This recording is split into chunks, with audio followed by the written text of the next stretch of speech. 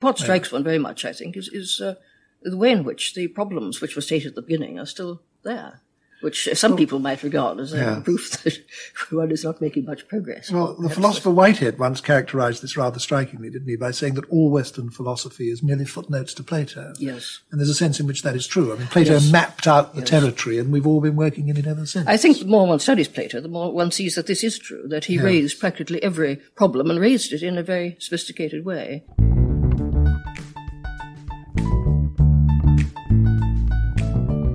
Hi, I'm Dr. Devin Sanchez Curry, and you're listening to Dialogues, Meditations, and Analyses, a companion podcast for the Problems of Philosophy course I teach at West Virginia University.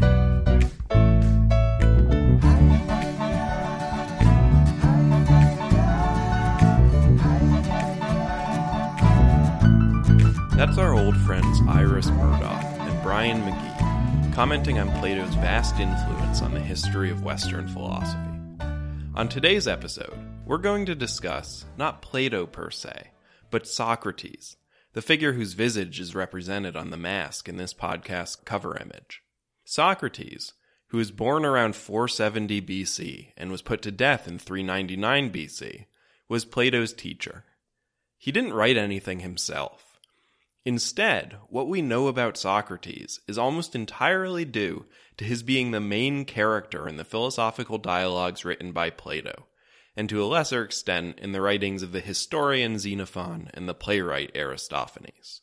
So this week's notes on the reading concern not the author, but the protagonist of this week's readings. Here's some notes on the reading, yep! I said notes on the reading. In particular, to continue with last week's theme, we're going to discuss the question of whether or not Socrates was a bullshitter.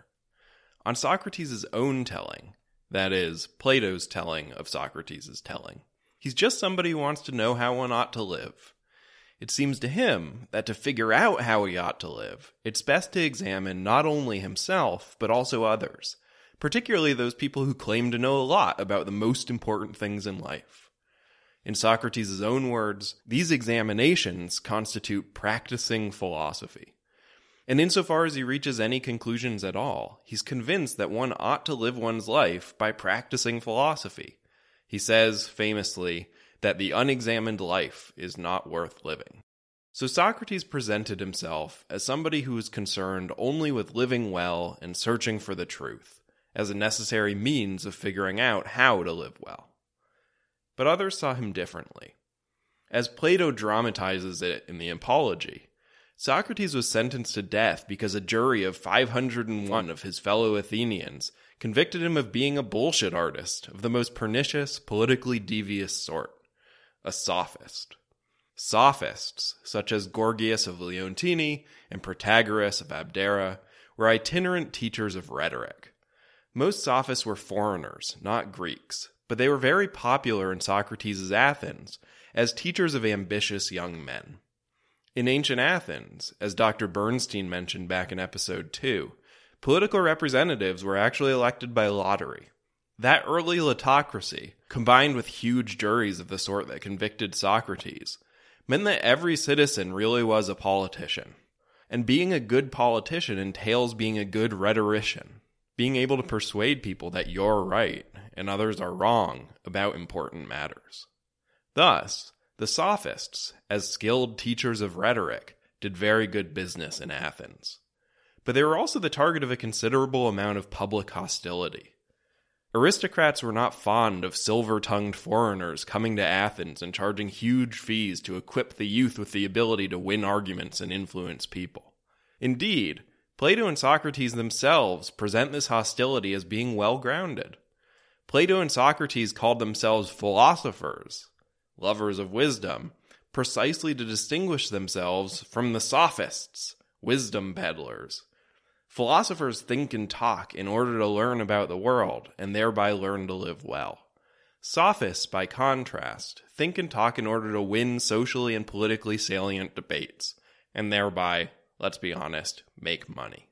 Protagoras, perhaps the most famous sophist of his day, was famous for employing debating tricks that enabled him to, quote, make the weaker argument the stronger, end quote. In other words, Sophists like Protagoras dedicated themselves to winning the verbal argument in the public sphere, and gaining the spoils that go to the victors of such arguments, even when their arguments were actually logically weaker than their opponents. Making the weaker argument the stronger was, not incidentally, also one of the charges brought against Socrates at his trial. So, was Socrates right that there was a clear distinction between himself and Protagoras? Or did he protest just a little bit too much? Reading Plato's rendition of the guy, it's hard to flat out deny the Athenians' charge that he's a bullshit artist in some sense or other. Socrates was convicted on charges of impiety and corrupting the youth. For the most part, in his apology, aka his legal defense, Socrates doesn't deny that he's engaged in the particular activities he's accused of having engaged in. Instead, Socrates just redescribes those activities. Sure, he endlessly harangued Athens' youth with metaphysical and ethical questions. But it wasn't sophistry. He didn't charge for his services, and he didn't corrupt anybody. To be frank, this reeks a little bit of bullshit. It's kind of like Bill Clinton saying that, sure, he experimented with marijuana a time or two, but he didn't like it and he didn't inhale. Yes, he did the thing he's being accused of doing, but he didn't do it in the bad way, you know? It's perfectly reasonable to ask, is Socrates bullshitting the jury here?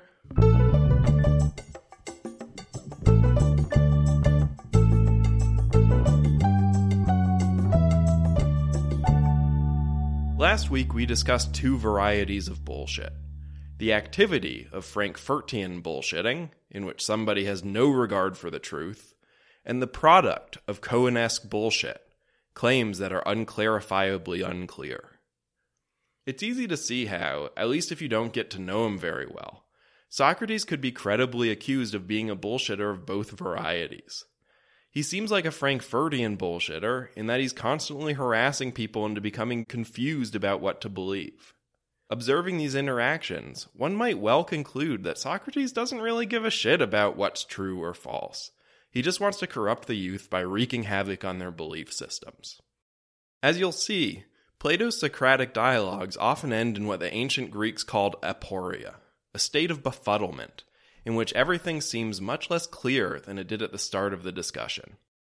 In light of that, Socrates also seems like somebody who produces Cohen-esque bullshit.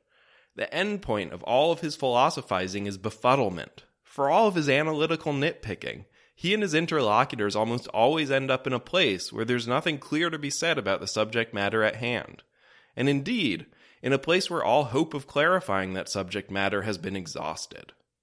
On top of all of that, it must be admitted that Socrates is just really annoying.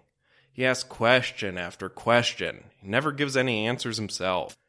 He actually knew he was annoying. In the Apology, he compares himself to a gadfly who does nothing but buzz around and sting people. Moreover, Socrates has the most annoying, sarcastic sense of humor, which his almost equally annoying followers, like Plato, obnoxiously celebrate as oh-so-wise and witty Socratic irony. All in all, it's not hard to see why most Athenians were exasperated with the guy. Nevertheless, Socrates' side of the story is that he's a bullshit detector, not a bullshit artist. By his own lights, he's the exact opposite of a Frankfurtian bullshitter.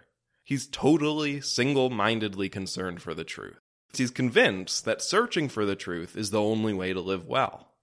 Yes, he readily admits that he knows nothing.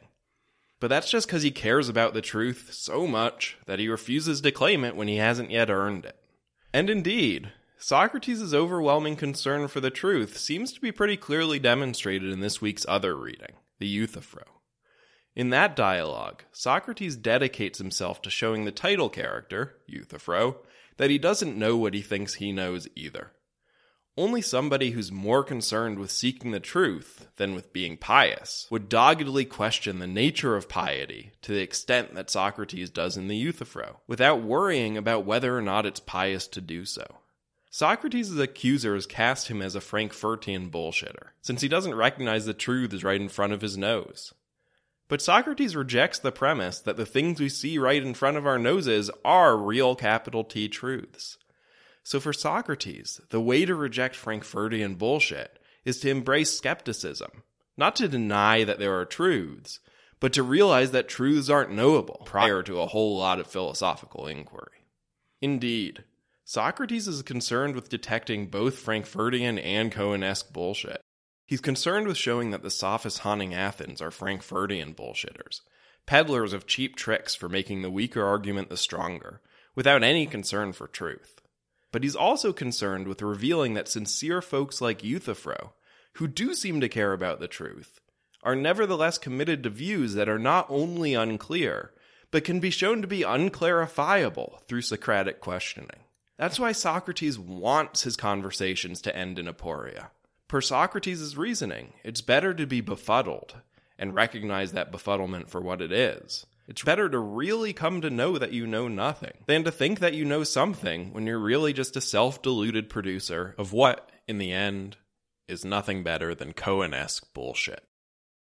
That's it for today's notes on the reading. Now let's turn to talking about what we'll talk about. Next time we're face to face. Next time we're face to face. Next time we're face to face. During this week's class discussions, we'll further adjudicate whether Socrates was a bullshitter or bullshit detector, or maybe a bit of both, by delving into the details of the central argument of the Euthyphro. There won't be another episode of this podcast for a couple of weeks.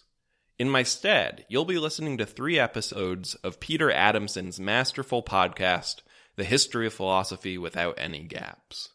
This week, while you're reading the Euthyphro and the Apology, you'll listen to his episode on Plato's characterization of Socrates.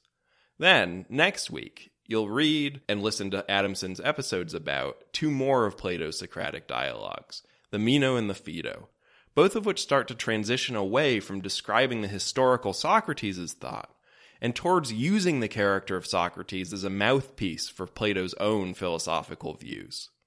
I hope you'll enjoy Adamson's podcast, and I'll talk to you again in 2 weeks on episode 6 of Dialogues, Meditations, and